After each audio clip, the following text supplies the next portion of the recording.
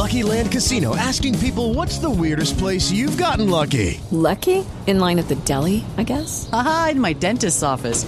More than once, actually. Do I have to say? Yes, you do. In the car before my kids' PTA meeting. Really? Yes. Excuse me, what's the weirdest place you've gotten lucky? I never win and tell. Well, there you have it. You can get lucky anywhere, playing at LuckyLandSlots.com. Play for free right now. Are you feeling lucky? No purchase necessary. Void where prohibited by law. 18 plus. Terms and conditions apply. See website for details. Hello, it is Ryan, and we could all use an extra bright spot in our day, couldn't we? Just to make up for things like sitting in traffic, doing the dishes, counting your steps, you know, all the mundane stuff. That is why I'm such a big fan of Chumba Casino. Chumba Casino has all your favorite social casino-style games that you can play for free anytime, anywhere with daily bonuses. That should brighten your day a little. Actually, a lot. So sign up now at ChumbaCasino.com. That's ChumbaCasino.com. No purchase necessary. VGW Group. Void where prohibited by law. See terms and conditions. 18 plus. With Lucky Land Slots, you can get lucky just about anywhere. Dearly beloved, we are gathered here today to... Has anyone seen the bride and groom? Sorry, we're here. We were getting lucky in the limo and we lost track of time. No, Lucky Land Casino. With cash prizes that add up quicker than a guest registry. In that case, I pronounce you lucky. Play for free at LuckyLandSlots.com. Daily bonuses are waiting. No purchase necessary. Void where prohibited by law. 18 plus. Terms and conditions apply. See website for details. On Florida's Space Coast, we think you can have the best of both worlds. Kind of like right now. Driving, at your desk, maybe at the gym, but you're also grooving to some music. Visit us and you'll go to the beach and see a rocket launch, or go kayaking and manatee spotting. It's all waiting for you on the only beach that doubles as a launch pad. Plan your adventure today at visitspacecoast.com. This is a Piccolo podcast production.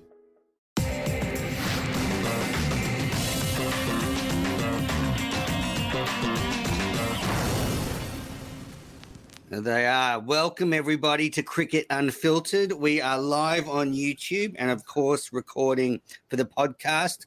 I'm your host, Menas. I'm joined by my co-host, Paul Dennett. Paul, how are you? Hey, Menas. Hey, everyone. Great to be here. Yeah, usual shenanigans. You unplugged your microphone just as we were supposed to go live. You thought I couldn't hear the disparaging tone in your voice that you were talking about it. You're always very tolerant of technical issues, Menas. Thank you for that. And, of course, joining us, Gav Joshi, who's about to jet off to Delhi for the second test and the launch of his book. Gav, how are you? I'm good, Menas. You're looking forward to the second test. Hopefully it's a closer contest than the first one. Yeah, I hope so too. I hope we get a bit more than 3 days as well. So we have a lot to cover in this episode of Cricket Unfiltered. We have the second test preview. We have to talk about the Women's Premier League auction, which made history last night. And then we've got to touch on the T20 World Cup. And then we'll wrap it up with Can't Let It Go. So packed episode. Let's get straight into the preview of the second test. Controversy as soon as the first test ended, with claims and counterclaims that Australia requested to train on the Nagpur wickets, and then they turned up on the scheduled fourth day and they'd been watered. Now, the Australians are claiming they requested it. India is saying it wasn't requested soon enough. But already, little niggles already, we're only in the first test. Yeah.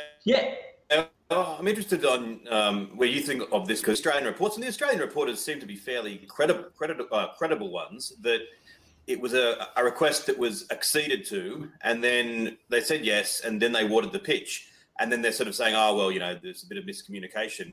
If it is as the Australian reporters are laying it out, then I think that is a bit disappointing. I mean, fair enough, say no, but if you say yes and then water the pitch, that seems far from ideal. And I've been a little bit surprised at the Indian response on social media. I saw Ian Healy, in his local Brisbane radio show, was having a go at them at the BCCI for it, and accounts on Twitter who I didn't think were kind of this way inclined were saying, whinging and all this. To me, it just seems legitimate criticism, unless what the Indians are saying is true and that that it wasn't as clear cut as that. But where do you think the facts lie, Gav? Well, the facts lie in the fact that India is not doesn't operate as procedurally as Australia, and that's not by no means having a go in India. It's a different culture, so there has to be a lot of sort of bureaucracy. There's lots of loopholes to go through as well. One thing I just want to tell people is, people talk about pitch doctoring and stuff in Australia, and Menas, we talked about this while on commentary the other day, that the Australian curators are not employed by Cricket Australia or Cricket New South Wales or the state governing body. They are by, Menas, if you clarify, the SCG is with the sports stadiums. Yeah, I think it's Venues New South Wales. Venues New South Wales. The MCG is not by Cricket Victoria. So let's forget the fact that, people are talking about having this debate that, the pitch has been doctored and so forth like that. In a way, the curators in Australia have got no obligation to, prepare wickets for Cricket Australia because they're not their employees. While BCCI, the curators, directly work for the State Cricket Board, which hence get their money from the BCCI. So let's just clear that out. I think people are getting a little bit confused, and there's been a bit of debate. So I just want to put that there. The other thing... So Gav, sorry, so you're saying the wickets are doctored then? Because they're employed by the BCCI, they have to fall into line. Well, I'm saying that the Australian curators are under no obligation to do it because we get it good here, the fact that our curators are completely neutral, but this happens more often around the world. No, I think that's a good point, but because... And I was going to talk about this at the end of the show in Can't Let It Go, but since it's been brought up, we on this show have criticised Cricket Australia a billion times and will continue to do so. We're not kind of puppets for Cricket Australia, although if they want to pay us money, we will become so. But I think it's true to say that by and large, Australian pitches are prepared in the sort of Ian Chappell spirit of let the grounds person or the curator prepare the best wicket that they can for the conditions that prevail, not to advantage the home team. The home advantage is because you're playing in conditions that you've grown up with. And, yes, it's going to be fast and bouncy at the Gabba and the Wacker, but that's because those are the natural local conditions. And, yes, it advantages Australia because that's what they're used to playing on. And so the fact that I thought I was a little bit disappointed with, say, Sonny Gavaskar citing the poor Gabba pitch from a couple of months ago as a reason that Australians can't dispute the way that the Nagpur pitch was prepared. That pitch was a below average pitch, but it was because the groundsman for once kind of got it wrong with the weather, the difficulties. It wasn't because Cricket Australia had said to him, do this or do that. He just produced a poor wicket. And I think there's a difference now. It's a philosophical difference that some people would say, well, what I have said is how the pitches should be prepared is ridiculously naive. And then it should be, the home ground, do whatever the hell you want. I don't agree with that, but I respect that position. I completely understand that position. It's kind of touching on your point, though, Gav, that we are coming at it from two different angles, I think. And your point around the who employs the ground staff is a good one. Yeah, and so going back to there has to go through a lot of hoops. There could be miscommunication. What I was told from the people out there was a request did come at the end of the game. By the time the communication was fed through different hierarchies, the curator had gone. The best time to water the ground is sort of overnight, and he'd gone and overnight. Now, look. I look at it in two ways. There's a breakdown communication. Also, 2013, when I was there in Chennai, of course, the game finished in the afternoon as well. And at that time, Mickey Arthur, Michael Clark, and everyone, the minute the game finished, after the post-match presentation, got their team out and started practicing on those worn wickets. So there's a chance that Andrew McDonald and co could have just done that the same day, and then we wouldn't even get to this. But yes, I agree. I think there's just the way the protocols operate in India, and we've seen it. It works towards, it favors some. India can change a location of a one day at the night before and still manage efficiently the day, next day. I don't think Cricket Australia can do that. That's purely because the manpower, just the logistics, the money, and people involved. So I think it's just a clash of cultures. And here, I think there's been a breakdown of communication somewhere rather than pointing fingers to each other. Yeah, I don't know what happened, and I don't want to spend too much longer on this, but I mean, India's not going to say if they did it. I mean, the groundsman was saying they weren't told. I mean, if you're going to pull a Swiftie on the Aussies, you're not going to say, oh, yeah, of course we did it to piss them off. So anyway, it's not a big deal. The Aussies got to train on day 5. And so, all's well that ends well. Just one last thing on that. Yeah, I agree with you. It's not a big deal. And again, people on social media saying, oh, the Aussies think one training session on a day 4 pitch is going to make all the difference. Of course they don't. It's just it's a legitimate discussion. Of course, on the evidence of the first Test match, India were miles better, and they could have played it on the moon, and India would have won. Something funny is happening with your mic, Paul. You might just want to play. It's sort of coming in and out. But with that though, Australia would never do that to a touring side. That's the only thing I would say is I don't think we would ever, if do that. Let's another fact also, Menace, that people are not aware of in Australia is, and it's a little bit like that in England as well. Now, Nagpur does have wickets up the back outside the stadium. In Australia, you don't do practice sessions inside the ground in the centre wicket. We've got dedicated nets at the SCG, WACA, the MCG. In India, generally the practice sessions happen in majority of the grounds are actually adjacent to the pitch where they play on. So they're two different things. The Indian curators will say we have to manage the square. We've got other matches coming up. Australia don't have the luxury of basically having nets at the back. So I'm just pointing out a couple of differences that people should be aware of before they start pointing fingers at each other. Hey, Ben, is my microphone any good now? Or is it still coming in and out? Yeah, that's better. Yeah, I'll let you know if it drops out again. Thank you. One thing, Australia's not completely innocent that we produced that horrific wicket for New Zealand a few years ago when there was that 500-run partnership. That was a pretty poor thing. I know a few times where Australia has produced substandard teams to play the overseas teams, produced pretty low standard quality teams. So we haven't been perfect in what we've done either. No. All right, other news. So Matt Kuhnemann, the Queensland left-arm spinner, is heading over to join the Australian squad, and Mitchell Swepson is coming home because of the birth of his child. Now, I was at the recent Big Bash game between the Sixers and the Heat, and I saw Kuhnemann bowling, and I did think straight away that his type of sort of quickish left-arm spin could be effective on Indian wickets. And we saw him play some one-day international cricket for Australia last year in Sri Lanka. So I'm very surprised he wasn't actually in the original squad. As I said, that I think they should have taken 5-6 spinners over at the beginning and just seen who went well. But I think Kuhnemann could do well. What do you think, Paul? I think your point is very well made that we should have taken more people over there in the original squad. And we'll come to preparation as well. But part of the whole... is my microphone okay? Yeah, sort of. Look, what do you think of Kuhnemann? Well, there's two ways. I've always maintained that when we talked about preparation, and we'll come back to it, why not take a big squad of 30 players? Like when India went down here, I know it was COVID and they had no obligations and had no choice really, but to bring a squad of, I think it had a squad of 40 down here.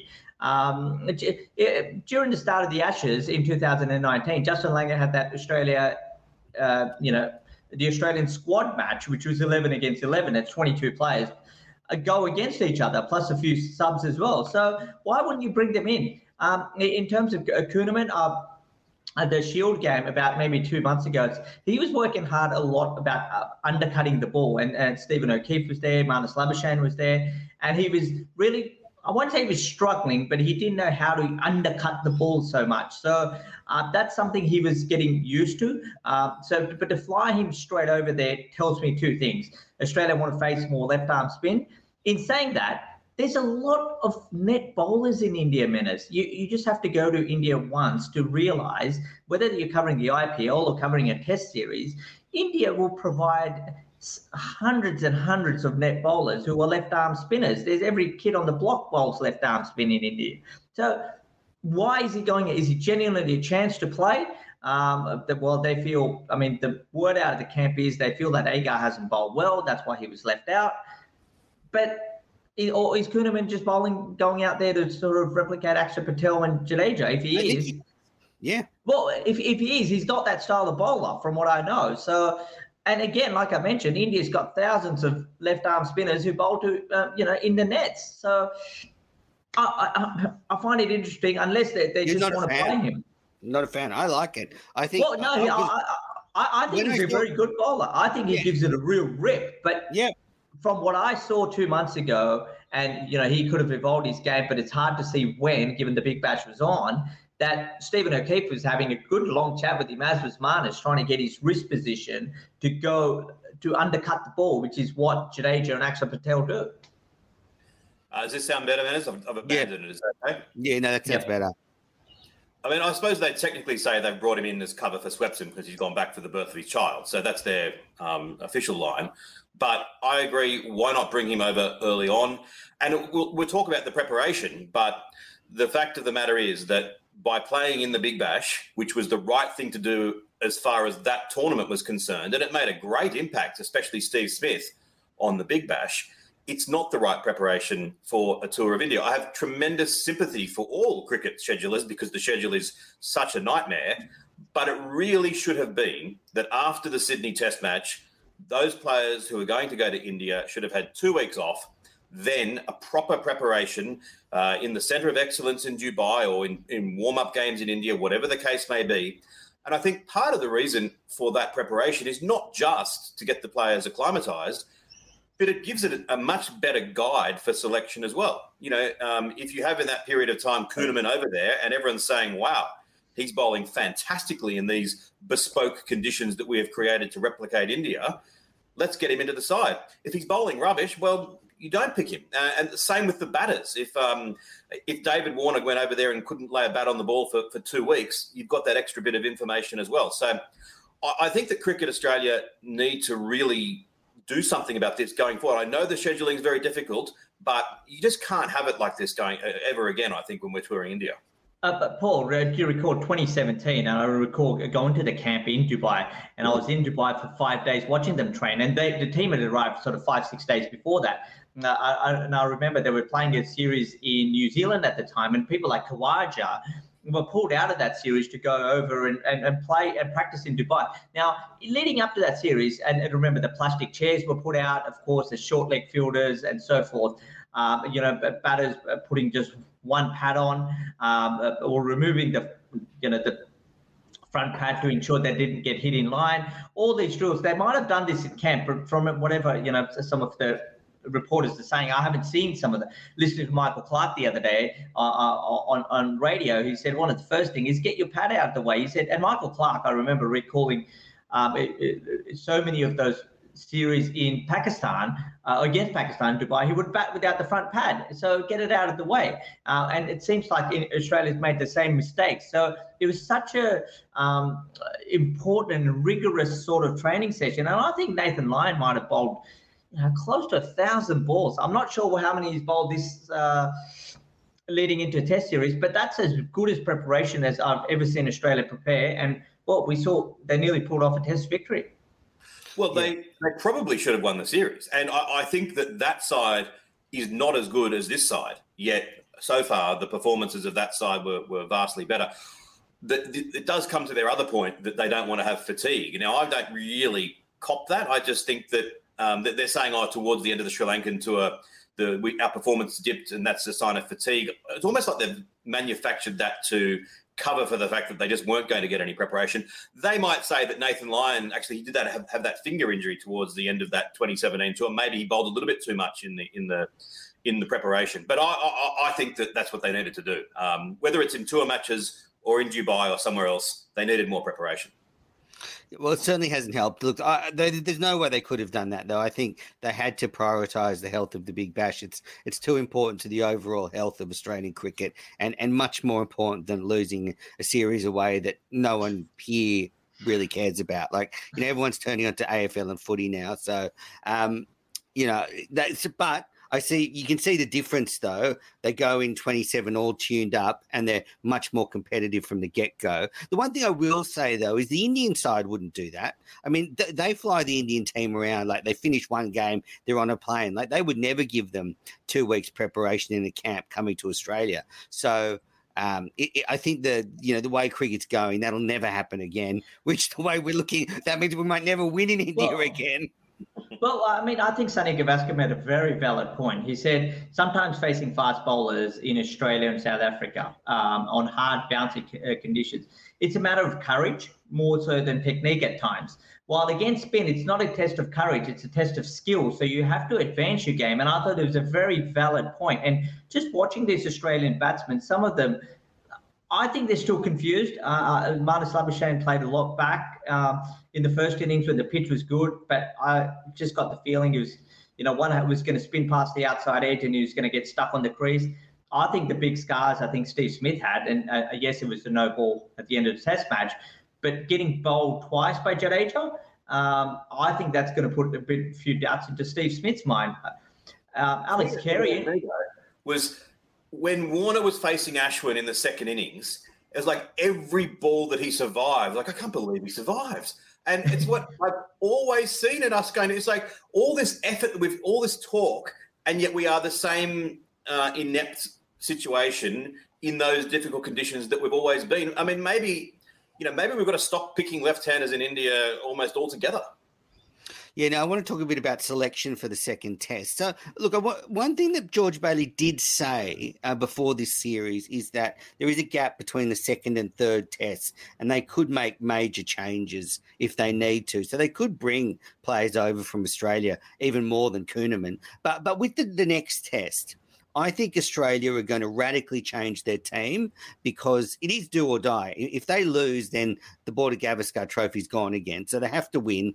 If Green and Stark come back, then I've already heard McDonald roll out the line. Well, it completely changes our approach. So they can sort of start again and not worry about sort of the selections they made in the first test. He was asked about Travis Head, and he said that the reason Andrew McDonald said this, that the reason they didn't pick him was they valued other players' skill sets over his. And they said that might change, but that's very sort of hocus pocus stuff to me. And I think that's the glaring mistake from the first test. But they valued other players' skill sets over his. That's like saying, why did you win the soccer? Because we scored more goals than them. It's like, what else? Why else would you pick someone? That's a weird thing to say.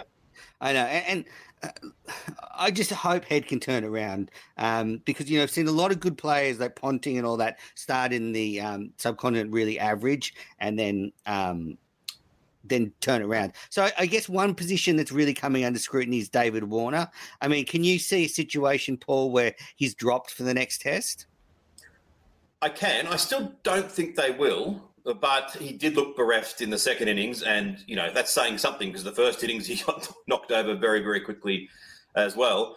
I just find it funny that they are talking about bringing Head in as an opener, and I've put it in the notes, but there's this, it's my rule of the selectors when they talk about openers, that it's an opener is a specialist position. You must never consider someone for opener unless they are a specialist opener, punishable by death. But part two is, the only thing you need to do to be considered a specialist opener is either you or someone else declared that you are now an opener. So they've just said, Head can open, therefore he can open. Yet before that, they would have never considered him as an opening batter. I know you don't like me going on about batting orders, but I think it's a little bit strange, especially given that the idea is if he opens, then he won't have to face much spin. I mean, that's insane. They already opened the second innings with Ashwin. Even in the first innings, the spinners are on pretty quickly. I think if Travis Head comes out to bat at opening, they'll definitely open with the spinners. Having said that, I think he should be back in the side. Gav, do you think Warner should be dropped?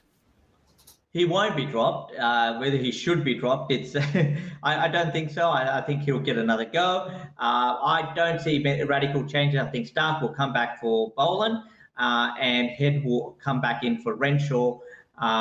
Is the only change. So Australia will have plenty of left-handers. What about Green, though? What if Green's fit? Well, that's if Green is fit. If Green is, from what I'm hearing, that it seems like he might not be fit, and they don't want to take a chance. Again, it goes back to that debate. Why did Cam Green come out and bat in that pointless test match in the same? When I say pointless, given the situation, Australia was so far ahead. Pete Lawler was writing about this, that he's looking back on that now as being foolish, that it was a fracture and then it was actually at the end of his batting innings sort of clean broken. So the specialists say it doesn't take any longer to heal, but I think that's hogs. I mean, surely if you break it more, it's going to take longer to heal. So you're right. Maybe you shouldn't have batted. Wait a minute. You just said the specialists say it's not a problem, and you just overridden the specialists. No, the Australian specialists, like, haven't got an independent, like, I need to go to, and like, of course, Australia's not going to tell you, oh, he messed it up, because they don't want to kill the kid's confidence. But I need to go to an independent bone doctor. And I'm actually sure with our large audience, there would be a doctor. So can you tell, please write in, should Cam Green have batted on or not? Thank you. So Warner's on the chopping block. Smith, Labuschagne are okay, but then we could see Head either come in for Warner, or you could see Green come in. What about Kuhnemann then? I mean, if they want to play a left arm spinner and Delhi's going to turn, do they drop a batter and move Carey up, or does maybe Cummins get dropped and they play Stark, Green, and the three spinners? I don't think bowling's much of an issue. I mean, yes, India did score 400, but India was at 5 down for pretty much around 200. So you got to be able to score runs. If you score runs, if it's not about even if Australia scored 250 on that track, and they should have, I think India go a little bit under pressure because 250 runs, 177 is not going to be enough. I look, if the pitch is going to turn, I still have the belief that 4 bowlers are good enough on a ranked turner. And this by no means was a ranked turner in Nagpur. I think you've got to just have more protection with your batting. You can't over attack. I think you've got to have Carey at 7, have the 6. One of them can bowl. Absolutely. I mean, to bring Carey up to 6 is just insane. I mean, as Gab said, we've got to get the runs, and part of the runs is the lower order. You know, it's not as though we've got someone who's going. If we have Glenn McGrath. Bring him in because he's such a wonderful bowler. But other than that, unless you can bat, then I don't think that there's a spot to be justified for you being in there. I've said it before, I'd go the other way. I'd be happy to bring in an extra batter and have Carey or someone batting at number 8, because I don't know that we need as many bowlers as we had. You know, especially if Green happens to be in there and does play, then why bring in a fast bowler who's going to bowl 10 overs, none for 30. They'll bring in someone who can actually bat. So you could bring in Head for Warner, and then you could, in the middle order, say bring in Green for Renshaw. That takes out some of the left-handers. Now, if you bring Green in for Renshaw, then you can drop Cummins. You can pick Stark. So you've got Stark and Green with the new ball. Then you've got Kuhnemann coming in for Cummins. So you've got Kuhnemann, Lyon, and Murphy. I think that is a very balanced team. I think they should drop Lyon. Wow. And I don't think that, well, let's just talk about Lyon for a second. I know it sounds like a ridiculous thing to say because he's got all these wickets and he's been a very fine bowler. And look, I'd love, Menners, for in a week's time you to be preparing a TikTok clip with me, saying this exact thing. They should drop Lyon after Lyon has taken 15 wickets and won us the second test match. I welcome that. But his overall record in India, he averages 33. By comparison, I know they're 2 great bowlers. Ashwin 21, Jadeja 20. Did either of you, when Nathan Lyon was given the ball in the first test, think, now India's in trouble, he's going to rip through them? It happens. He bowled well in the first half of the 2017 tour. He's by no means a bad bowler, but you can't bat very well. I just think that there are others that would be better. At least Agar can bat. I mean, Agar. That's ridiculous. But the problem, I mean, it's easy to say let's drop this bowler, let's drop that bowler, but I don't. Like I mentioned, I don't think Australia bowled that badly. It's just the fact that they didn't score enough runs. They scored 250, and the runs pressure, the scoreboard pressure would be put on India. Someone like a Jack Leach bowled really well in India, and we saw what happened to him out in Australia. So you can't drop Nathan Lyon. I think he's just a heart and soul. And I think, look, there could have been a little bit of fractions in this team already with dropping of Trevor's Head. That's the whispers coming out of India. You drop Nathan Lyon, last thing you want is probably another scenario of 2013 of a homework gate or something, and there's a massive fraction. That's it. I'll solve it for you. You drop Lyon and bring in Head. Head's a better spinner in Indian conditions than Lyon is. Well, I tend to disagree, but that's, I mean, Head hasn't even bowled in India. He bowled an absolute ranked turner in Sri Lanka. So, I mean, look, let's well. That's the other bonus. Well, yeah. He probably doesn't have as good sweep shot as Nathan Lyon does. Paul wants, I want Cummins out of the side. Paul wants Lyon out of the side. I'm loving this. And I just want the same team to play for Australia. Yeah, Gav's like, don't change anything. You're just hedging your bets because you're going over there.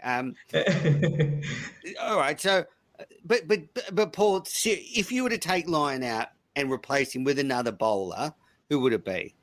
Well, I've told you my side, and you think it's crazy, but I would have.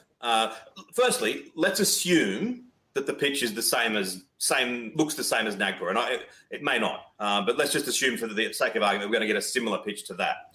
If that's the case, I don't see the need to bring any fast bowlers into the side other than Green if he was fit.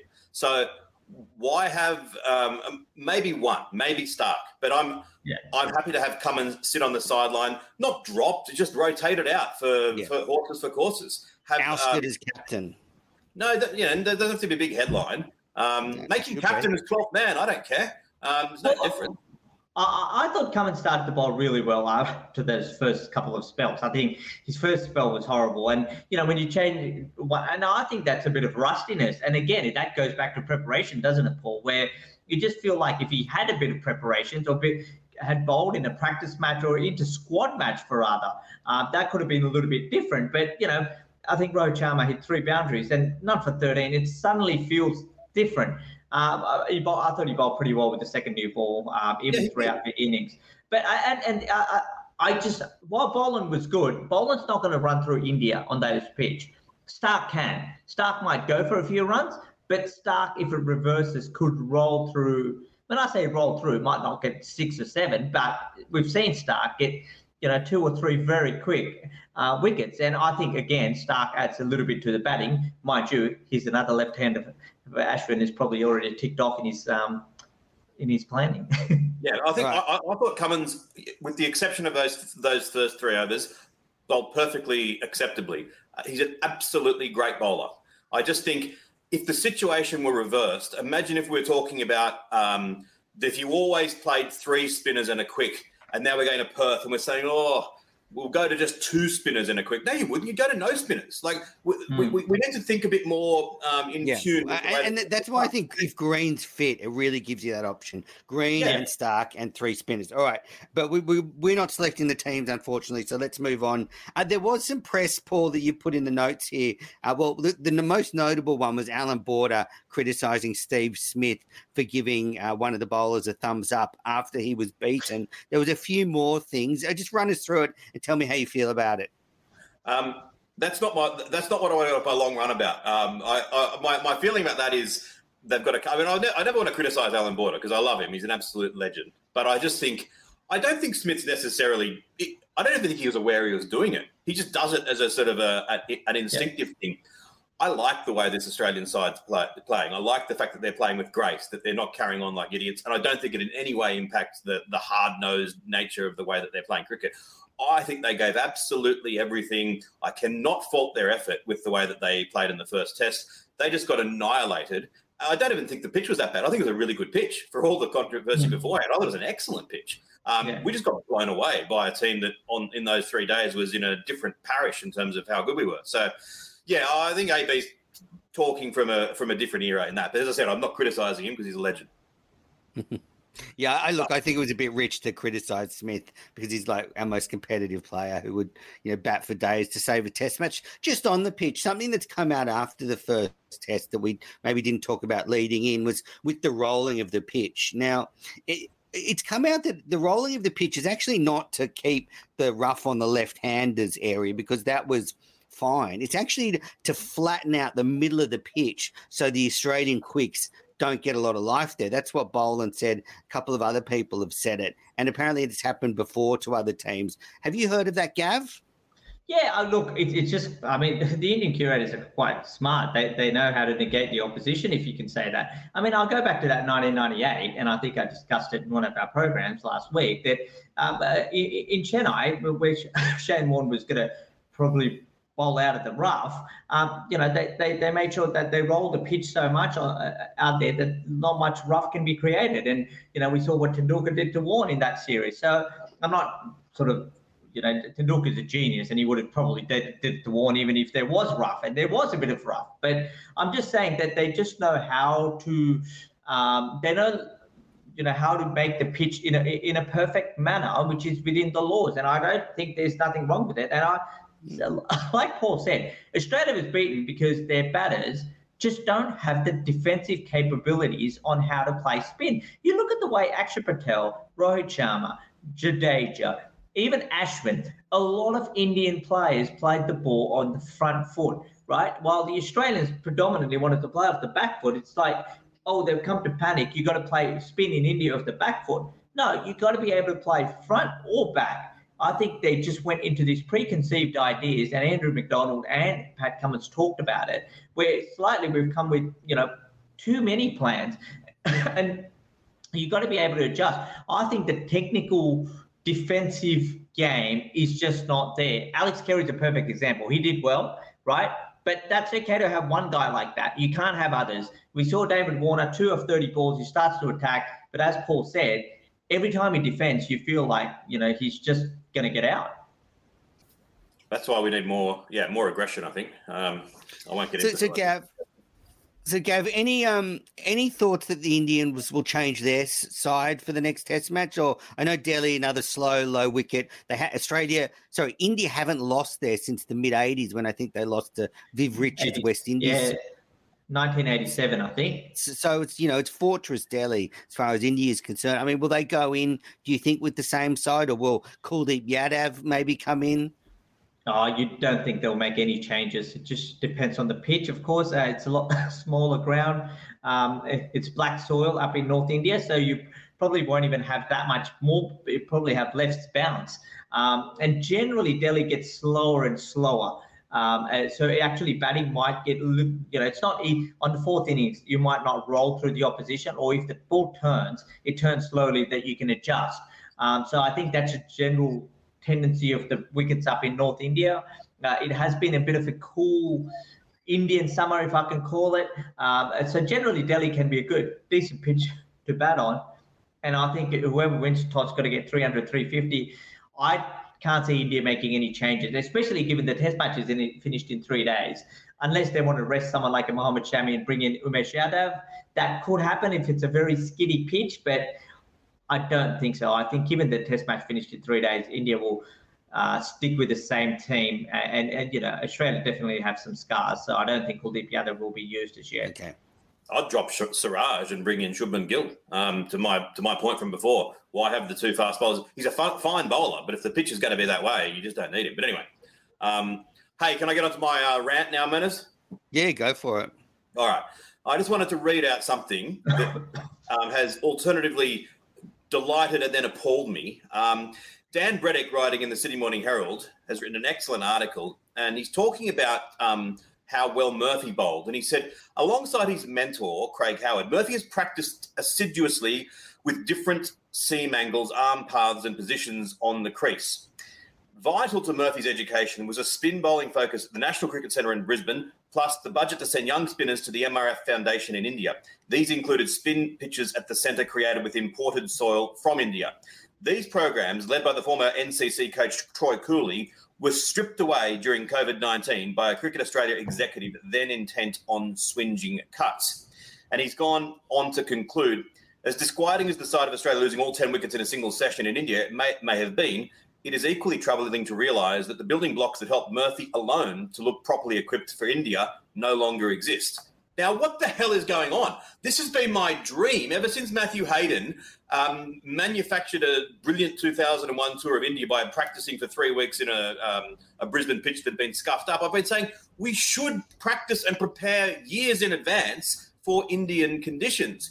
And it seems that they've been doing it. That's amazing. I had no knowledge of this. How good is that? They've actually decided to take it seriously in the same way that we've had the Duke's ball and the Sheffield Shield. We have players playing county cricket. We take the Ashes so seriously. We win the Ashes all the time. You look back over the history, I know that it's roughly 38 all, but the number of Test matches, we dominate England. We are not going to win any matches in India anytime soon unless we make it an absolute focus. So to have had something that is now working to have been discontinued, I understand pause it during COVID. Yeah, the world went crazy. But now open the floodgates. Like every Australian at age 10 should be sent on national service to India for 1 year to see if they can bowl spin. Like we should be absolutely doing this more. Should it be part of like primary school education? Like just absolutely like, should be. You know, sixth class, we just send you over to India, check out your chops on subcontinental conditions, and then we almost breed like a separate team just for tours of India. Exactly, it should be okay. This 10-year-old, we've just noticed in the way that you're walking, you look like you've got something about you. Okay, in you go. Experimentation, working it all out. Very risky, doesn't play with his pad. Yep, get him ready. Yeah. You're on the boat. Sorry, Mum and Dad. He's doing his high school in India. That's the way it goes. Well, look, Paul, there is more of that happening. So out at Cricket Central in Silverwater in New South Wales, they've actually, got different squares. So there's going to be a set of pitches. I think they're getting some soil from over the other side of the country for quicker, bouncier wickets. So, it's coming. It's coming. You can you can tailor-made any pitch, but you can't put tailor-made an Ashwin and a Jadeja in front of you. That's the big difference. You get them from the young enough age. Speaking of those two, as soon as they retire, we should poach them over here to be net bowlers and coaches for us. Pay them a few million and get them out of here. The one thing it's very hard. The problem is spin bowlers get so little action in Australia, and not just that. There are technical deficiencies there, and it's just some people are just not. You look at the wrist position of a Jadeja. Speaking to the experts, speaking to a lot of coaches what Jadeja, the way he can flick his wrist, and Ashwin can flick his wrist. If you look at Ashwin, he's not your conventional spinner. He can stop, pause, and then deliver the ball. Nathan Lyon can't do that. So Murphy probably can't do that. So these are technical things which are different. That's why every bowler is different. So it's too hard for them to be able to change that. But I get what Paul is coming from. But for that, you need a lot of practice. Matthew Hayden, you talk about this, Paul. That we only talk about the 3 weeks. Matthew Hayden, Andrew Simons, and so forth, went and played like club cricket in Chennai, like in the 90s.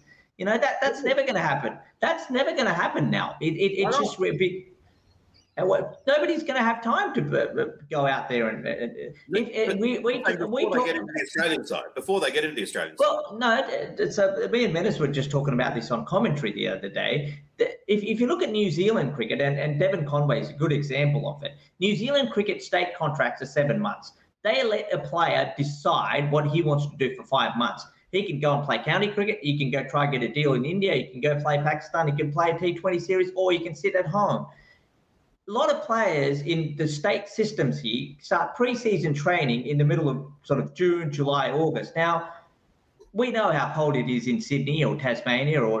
So what are they doing part of pre-season training? I mean, why are they should be in England or India or somewhere else. But because they're state contracts, they're a little bit moleculed in a way that, this is, we're going to build you up towards the Big Bash or the Shield season.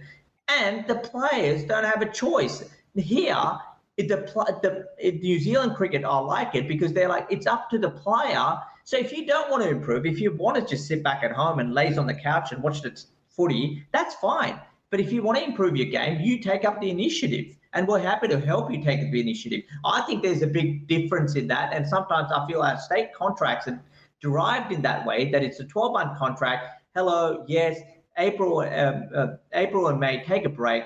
From June, pre-season training starts. How could you prepare for India or England in sitting in Sydney? Between Paul and Gav, we've solved cricket. So there's about 120 state cricketers who are going to be really upset. Gav has equated Sydney and Tasmanian weather. Sydney in June's quite pleasant, I should argue. That's your big takeaway. I want to come to the women's Premier League, but some good stuff there, and I do think Australian players need to play overseas more. They've moved the third test. Now, Gav, you gave us a great rundown about Dharamsala, but that's now void. So they've switched to indoor, which is a venue where Ravi Ashwin averages about 12.5 per wicket. Apparently indoor's a tiny ground. What else can you tell us about? Gav? Well, while Gav's just on hold there for a second. Sorry, can you hear me? Yes. I just heard this beep. Sorry, continue. Paul speaking. I'll listen to him and then I'll answer. Okay. I only heard half the question. Sorry. I was just going to say, there's a lot of criticism of India for moving the venue. Now, obviously, if the ground's not fit for purpose, then you have to move the venue. But you've got to ask the question, how does a board as rich as that wait till almost the eve of the test match to make that change? I feel very sorry for people who have booked flights and accommodation and have planned to go there, to suddenly just switch it at the last minute to a different venue seems pretty poor. I'm not saying that they've switched it because they're afraid of the Australians doing so well there. But again, there is validity in criticising that decision. And I don't understand people who are saying, you can't criticise them at all. Yes, if it had to be moved, it had to be moved, but it's pretty poor. I think Gideon Hayes said the Indian sports minister is from that state. And I don't know if that's a coincidence. Anyway, so Gav, what can you tell us about indoor? Look, the best part about indoor is it's in right bang in center of the indoor city. So I think we're going to get a great crowd for that. I think it's about maybe 30,000 spectators. I think it's right in the middle of indoor. I think we're going to get a great crowd. That's the first thing. Generally, the indoor pitches are quite good. It's quite a small ground, tends to favour batting. It tends to have a bit of red soil as well, so you get nice bounce as well. I think it's going to be a really good cricketing wicket, and I think that's the most test match I'm looking forward to the most, because I think, you probably see the real Indian crowd there, sitting on top of you. And I think it's going to be a really good pitch as well. So in terms of test match move, look, the justification has been, yes, and to an extent, I agree with it. Look, it has been a very cold winter. They've relayed the outfield and they probably feel there hasn't been enough sun on it. So, look, I like to praise curators and ground staff all the time. I don't think we give them credit. If that is the real reason that it hasn't come up, then fair enough. But you wonder why they've had to wait till the last minute. Yeah, I'm sure Ashwin's like, Yeah, and the other factor of it is that a lot of people would have planned around that test match in India because it's a lovely holiday destination. They would have gone up there into mountains, maybe watched one day of the test match, and then gone around. So I think that's probably a little bit annoying for those who booked their tickets well in advance, not just for the test match, but going up to the mountains in the foothills of the Himalayas. The BCCI should refund. Like, if someone is out of pocket, they should give them some, there's not that many people who would have done it. We're only talking about a few thousand. The BCCI, as a gesture of goodwill especially for the domestic Indian fans, because the crowds at Nagpur weren't very good. They're okay. But in a nation of 1.4 billion cricket lovers, you would be expecting bigger crowds than that. I know, the grounds aren't inside the city and there are lots of reasons. And it's just not that, Paul. There's variety. Like I said, a lot of passes are given out for, clubs, and the clubs have to redistribute them. They're not open to public, and sitting inside an Indian cricket ground is not as comfortable as what it is in an Australian ground. It's hot, it's sweaty, you don't get all the in a way that sometimes for the female spectators, the toilets aren't that clean. And I think over time that they've done a remarkable job. Some of the new stadiums are fantastic, but these are little constraints that are there. And even getting to that ground, I think Nagpur is probably, I've probably been to about 20 Indian test venues, probably the most difficult ground to get to. Just in terms of traffic and management and, 3 layers of security and et cetera, et cetera. Yeah.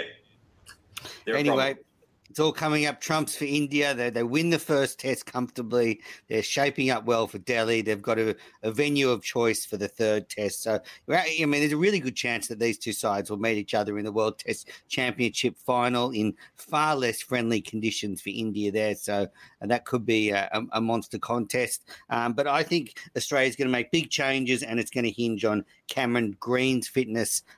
So we'll look closely at the Australian side as we approach the first ball on Friday. But let's move on, because there's two things I want to talk about.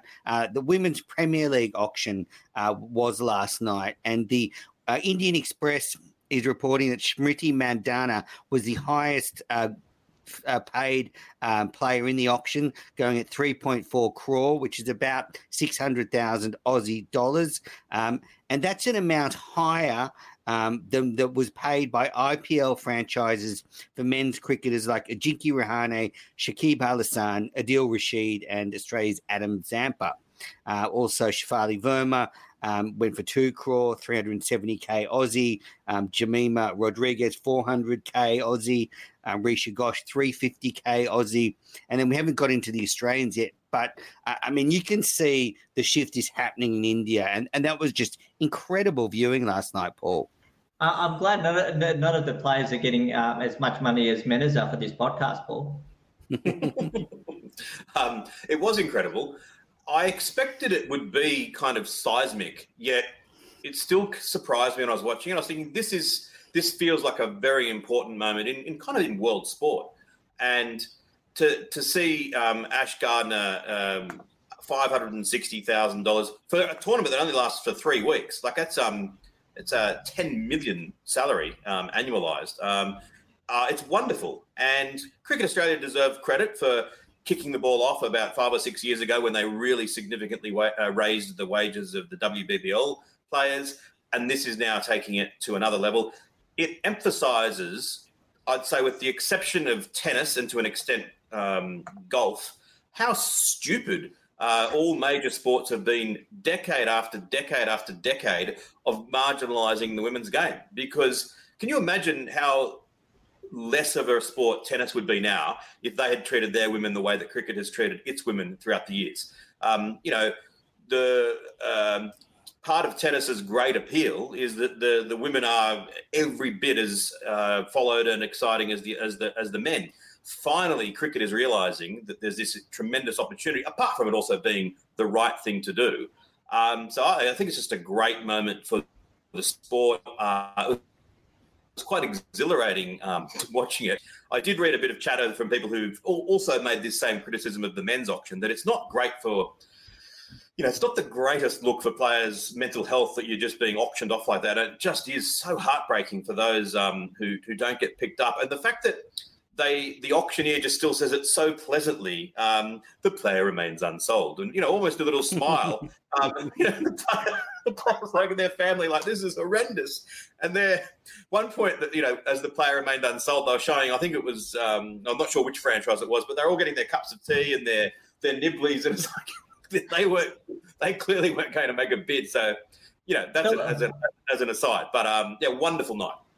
The one thing I mean, you just see how advanced. I remember watching the first IPL auction, and people were just going after names. Just this player and that player, and now how much T20 cricket has evolved, and the franchises knowing exactly who they want, the type of player. There's numbers, there's data, just how far it's come. I just remember watching the first IPL auction on TV. I think I might have been in India. Compared to this one, how properly structured it is in terms of franchise.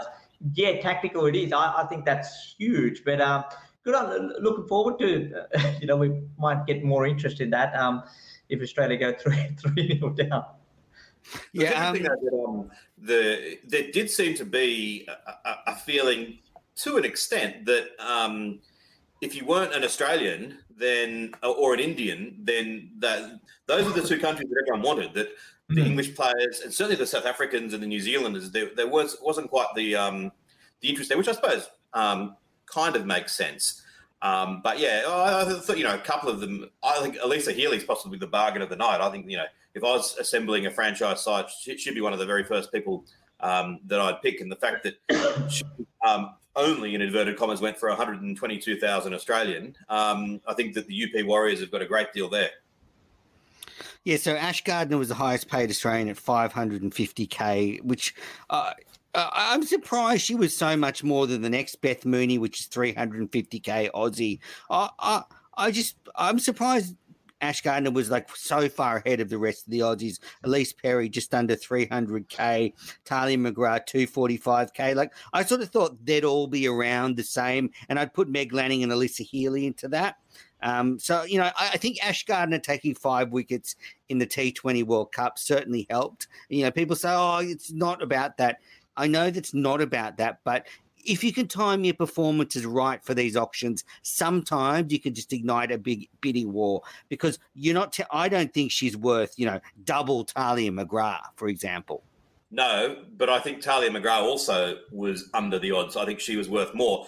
I think with Gardner, they just like the fact that there are so many spin bowlers in women's cricket that if you can get someone who bowls, the level of spin to take 5 for in a World Cup, but can also belt the ball. The WBBL game that I was at North Sydney a month or two back, when she smacked, I can't remember, it was 70 off hardly any balls. That's what you're getting. You're getting elite level at both sets of skills, and I think that's possibly why she went for so much. Yeah, so Meg Lanning went for 193k Aussie. A couple of players to watch. So Grace Harris, she went for 131k, and she's gone to the UP Warriors. She is in the Aussie side at the moment. She's a power hitter. She loves taking on spin bowling. She's a very good bowler herself. I think she's a bit of a bargain, and I think she'll be thrilling to watch. Laura Harris, another one. She's playing for the Delhi Capitals. She went for 78.4k. She's an out-and-out slogger, and you don't see many of them in women's cricket. She's got a massive power game. Erin Burns, a Sydney Sixers player, went for 52k. But I think possibly the two bargains, Megan Shoots 70k to RCB. I'm very surprised about that. I mean, she is one of the leading T20 bowlers, so I'm surprised she wasn't in more demand. And you mentioned it, Lisa Healy, 122k to the UP Warriors. That's a bargain. I mean, so yeah, surprising results, I guess. I thought that Megan Shute, I mean, she was passed over in the first round, wasn't she? And I felt really heartbroken for her. So it's good. It would have been nice for her to get more, but it's good that she's at least going to be there and has an opportunity to perform. It's the sort of thing that if you look at someone like, I don't know, Greg Blewett, whose career just finished before all this sort of thing occurred. You look at some of the players who are coming towards the end of their careers. They must be like, oh, God, why wasn't I born 5 years later? Well, I was looking at Rachel Haynes, who was actually over there coaching one of the sides. I mean, 3 or 4 years ago, she'd have been one of the in-demand players there. But I want to move on to the T20 World Cup, but I've got, I've been thinking a lot about this and, looking at that auction last night, was Cricket Australia's vision of women's cricket big enough? We credit them a lot, but actually, why is it now that India are just going to walk in and have the most valuable league in the world? And we've had a league for almost 10 years, and all of a sudden, it's not just been usurped, it's been dwarfed. Have we squandered it? Was our vision too narrow? Should we have been looking at private ownership 2 years ago to go, we want to have the Premier League? And why didn't we stake a claim? But who would the private owners be? They would be all from India. So anyway, it was from the subcontinent, just what's happening in South Africa in the T20 leagues. So look, at the end of the day, you know where the market is, you know where the sponsors are, you know where the eyeballs are. That's just reality. Even if you can cater to 1% of India, that's 5 times as much as Australian population, if not more. That's the reality of it, and you can get sponsors and so forth. And 3 weeks, and you've got, at the end of the day, you've got people watching it and giving it a go. If you want to trial a business, and I always say it, it's India or China, probably 2 places you want to, because it's got the maximum population, maybe US. Australia's so limited. I still feel like Australian cricket is so well in advance of any other cricketing board in women's cricket. And I think it's still, even in event of the WIPL, it's still going to take India maybe still 5 or 6 years possibly to basically catch up to Australia, because the foundation work started good 20, 25 years ago. It's a good question, Manners. I suppose the issue is that if they had said, right, we're going to go even bigger, it would have been a lost leader, I suppose. And as Gav said, that it is hard to compete with, the Indian population. It's like 55 times Australia's population. Cricket is a bigger sport there than it is here. So, I hadn't thought of that, Manners. It's a good point. Maybe they could have gone a bit harder, but I still think that once India really got their act together and did this, it was always going to be very, very difficult. Maybe the only thing would have been to try to pay the Indian players even more to come out here and sort of capture them. And but I think in a bidding war against India, you're either going to lose or you're going to go broke trying. And you raise a good point, and there are, we haven't seen an Indian player come and play in the Big Bash, and my worry is once the WIPL starts, hopefully there's no clauses for any of the Indian players to come and play in the WBBL, because that's the last thing. At the end of the day, the BCCL will want their product to be the most pure and the most, the one which is number one. And if they feel that the Indian players are going to the WBBL and that sort of, affects the WIPL in terms of where it ranks, then they would need the, I think no NOC and no objection certification or whatever. So that's going to be interesting to see what happens when the WBBL rolls around next year. Given that, and plus the fact that even women's cricket, for that matter, there's so many tight schedules now. It's hard for the players to go and play all around the world. So it's just something to sort of look out for going forward in 3 or 4 months or 5 months' time.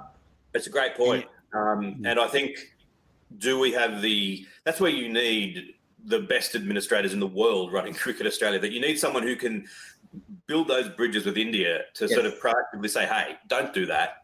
Let's work together in a partnership. Let's also ensure that the next time Australia's men's team is going to the Test Tour of India, that they're not going in February, March. They're going in a better time. All those difficult things, it's very hard when 85% or 90% of the money is generated in world cricket from India. But you've got to try, and I don't know if we have got I think our administrators are good, but I wonder if there's a level above them that could really make these sorts of negotiations more successful. Anyway, Women's Premier League, massive tick, huge auction money. Congratulations to all the players. A lot of those Australian players that receive big payouts have been on this podcast, so congratulations to them. Now, just moving on to the Women's T20 World Cup going on in South Africa. Now, it moves so quickly, and by the time you listen to this, there would have been a lot of games. But as we record this, which is Tuesday night Australian side, probably the surprise packet, Sri Lanka have won their first 2 games in Australia's group, so they've got off to a good start, probably an unfancied team. South Africa, massive loss in their first game to Sri Lanka, but they bounced back with a big win over New Zealand, who are probably another side struggling. They've lost their opening 2 games. And then in Group 2, England have won their first 2 games. But India looked great, beating Pakistan in a massive clash. So, a lot to play for, but England and Australia look the form sides to me. Paul, what have you thought of it so far? I've just been impressed with, obviously, the Australian trouncing of New Zealand. And it's like the one thing that you could have said about the Australian T20 side 6 or 9 months ago is, wow, maybe Elise Perry's time in that side is coming to an end. And her reinvention and the power play that she's the power stroke play that she's been displaying of late, it's just like, it's unbelievable. The Australian team, they look stronger than they've ever been. You can always lose a semi or lose a final, but they're looking pretty good. Oh, the big surprise, I didn't mention this with the auction, but Alana King didn't get picked up, which I was very surprised about. The leggy, I thought she'd get picked up. And she's one that's added to the Australian side. I think that the fact there's only 5 teams makes a difference as well. There's still 400 players in the auction. I just think that India, they crave fast bowlers from Australia. To an extent, they look at the spinners and think, well, if we're going to pick a spinner, we might as well get a spinner from India because we're the best at it. I think there's that sort of that level of overarching feeling that occurs that probably counted against her, I think. Did Stella Campbell get picked, Minus? No, she didn't. No, I don't think she was. And quite a few players didn't even got passed over, at least Filani, Phoebe Litchfield. Just gave, India, they beat Pakistan in the opener of the T20 World Cup in their opener. I just sort of think it's nicely timed. If the Indian women's team can have a nice little run in this T20 World Cup, it'll just warm up the Indian fans for the Women's Premier League. Yeah, absolutely. I always say, timing is so important. You recall when India played England in that 50-over World Cup in 2017. I think it was in the month of June or July. And that it was at that time, leading into that sort of World Cup or just during that last 2 weeks, the Indian men's team wasn't playing any matches. So that created all these eyeballs on the Indian women cricketers, and they got to the final. So I'm not sure exactly the date of the World Cup final is, but if it is when the Australian Test Series is not on, I think that will help India, will benefit Indian women's cricket huge, because I think everyone will be tuned in. Or the fact that... Why would they be tuning in to watch a game that India's not involved in? Yeah, or why wouldn't they be? I mean, the fact that, why would they want to watch Test cricket when it's 3-0 to India or something like that anyway? So good comeback. Oh, slammed. All right, so that's the T20 World Cup in South Africa. We're going to be covering that, especially over the next couple of weeks. When we're doing our test wraps, we'll be talking about the pointy end of the tournament. Can't wait. It's a bit of an awkward time for Australian fans. You sort of have to watch them on delay unless you don't sleep, and I need my sleep. All right, so that's all the big news. Now let's move on to Can't Let It Go. On Florida's Space Coast, we think you can have the best of both worlds. Kind of like right now. Driving, at your desk, maybe at the gym, but you're also grooving to some music. Visit us and you'll go to the beach and see a rocket launch, or go kayaking and manatee spotting. It's all waiting for you on the only beach that doubles as a launch pad. Plan your adventure today at visitspacecoast.com.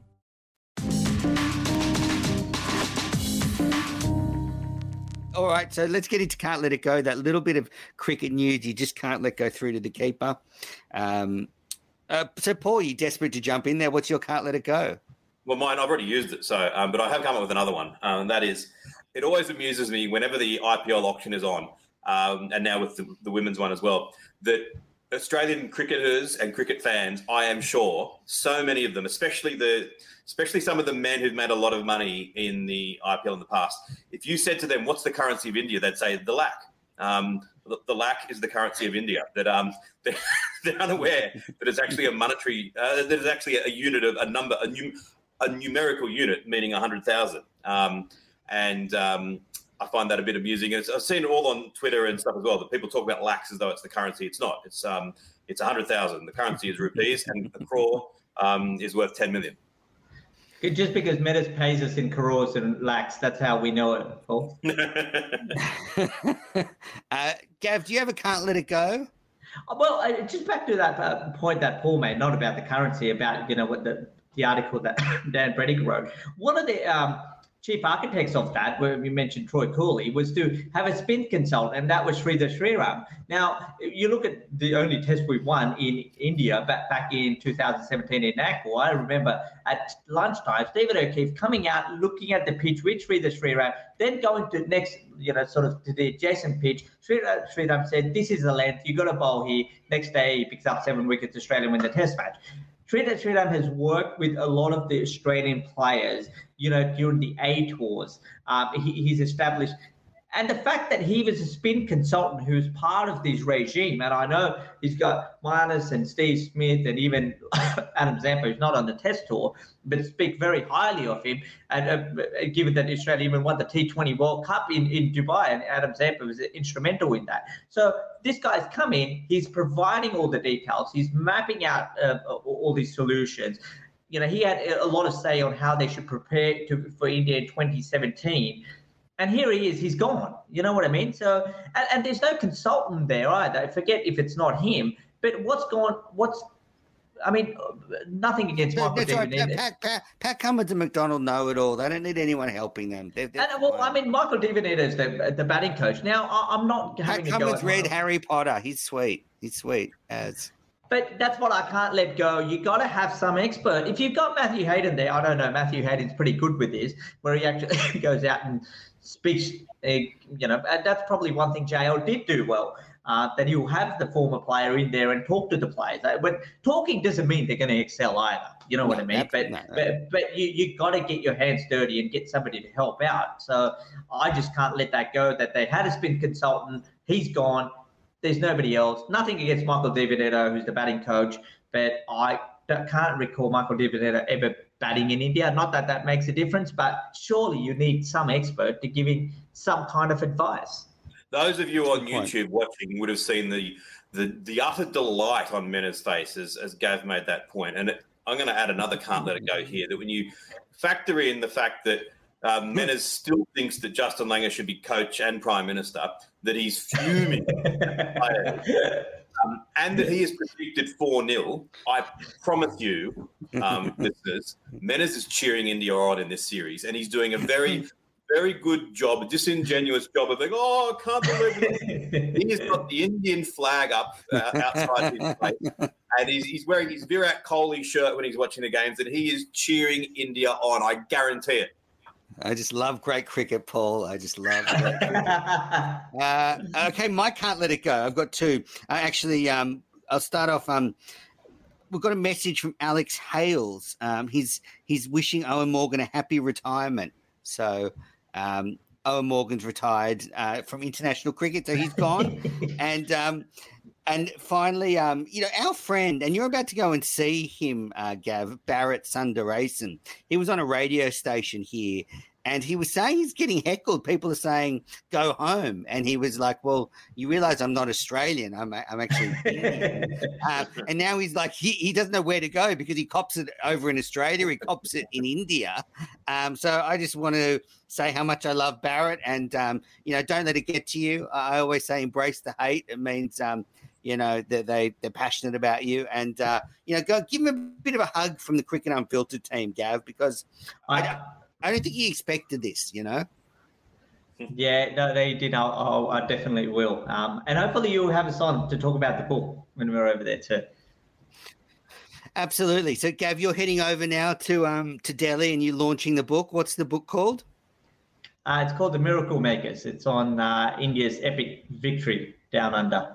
And hopefully, you never know, Menas, next time we come back to Australia, Paul, if Australia win the series over there, we might have to write another one for the Australian version when they beat India 3-1.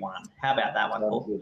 Hey, Menas, did you include, not Menas, Gav, a bit of self-promotion here. Did you include in the book a chapter about how I backed India at $8 to win the Boxing Day Test after they lost after they bowled out for 36 in the Adelaide Test, and how I backed them at $16 to win the Gabba Test. I hope you included that in the book.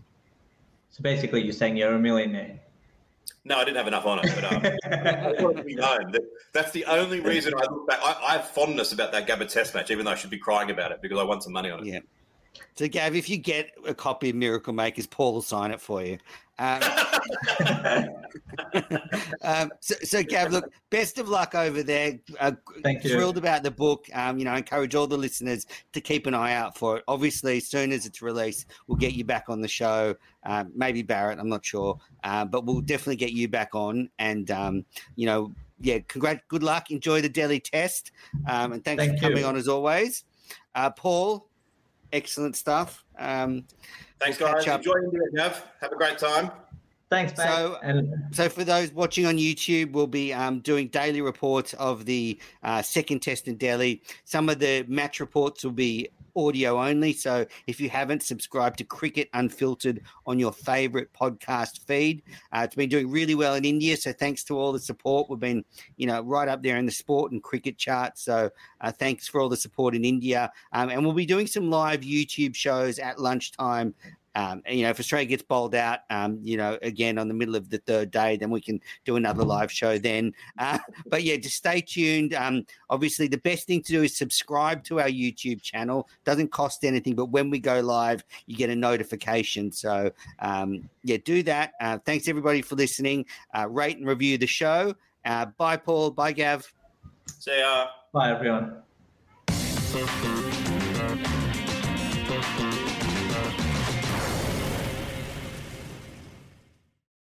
On Florida's Space Coast, we think you can have the best of both worlds. Kind of like right now. Driving, at your desk, maybe at the gym, but you're also grooving to some music. Visit us and you'll go to the beach and see a rocket launch. Or go kayaking and manatee spotting. It's all waiting for you on the only beach that doubles as a launch pad. Plan your adventure today at visitspacecoast.com. Sports Social Podcast Network. Only 4% of universities in the U.S. are R1 research institutions, and Temple University is one of them. This means 100% of students have the opportunity to participate in hands-on learning and research with world-class faculty. With over 600 academic programs across 17 schools and colleges, Philadelphia's largest public university provides students with a rich variety of opportunities and propels graduates to succeed in their careers. Temple University. Schedule a campus tour today at admissions.temple.edu/visit.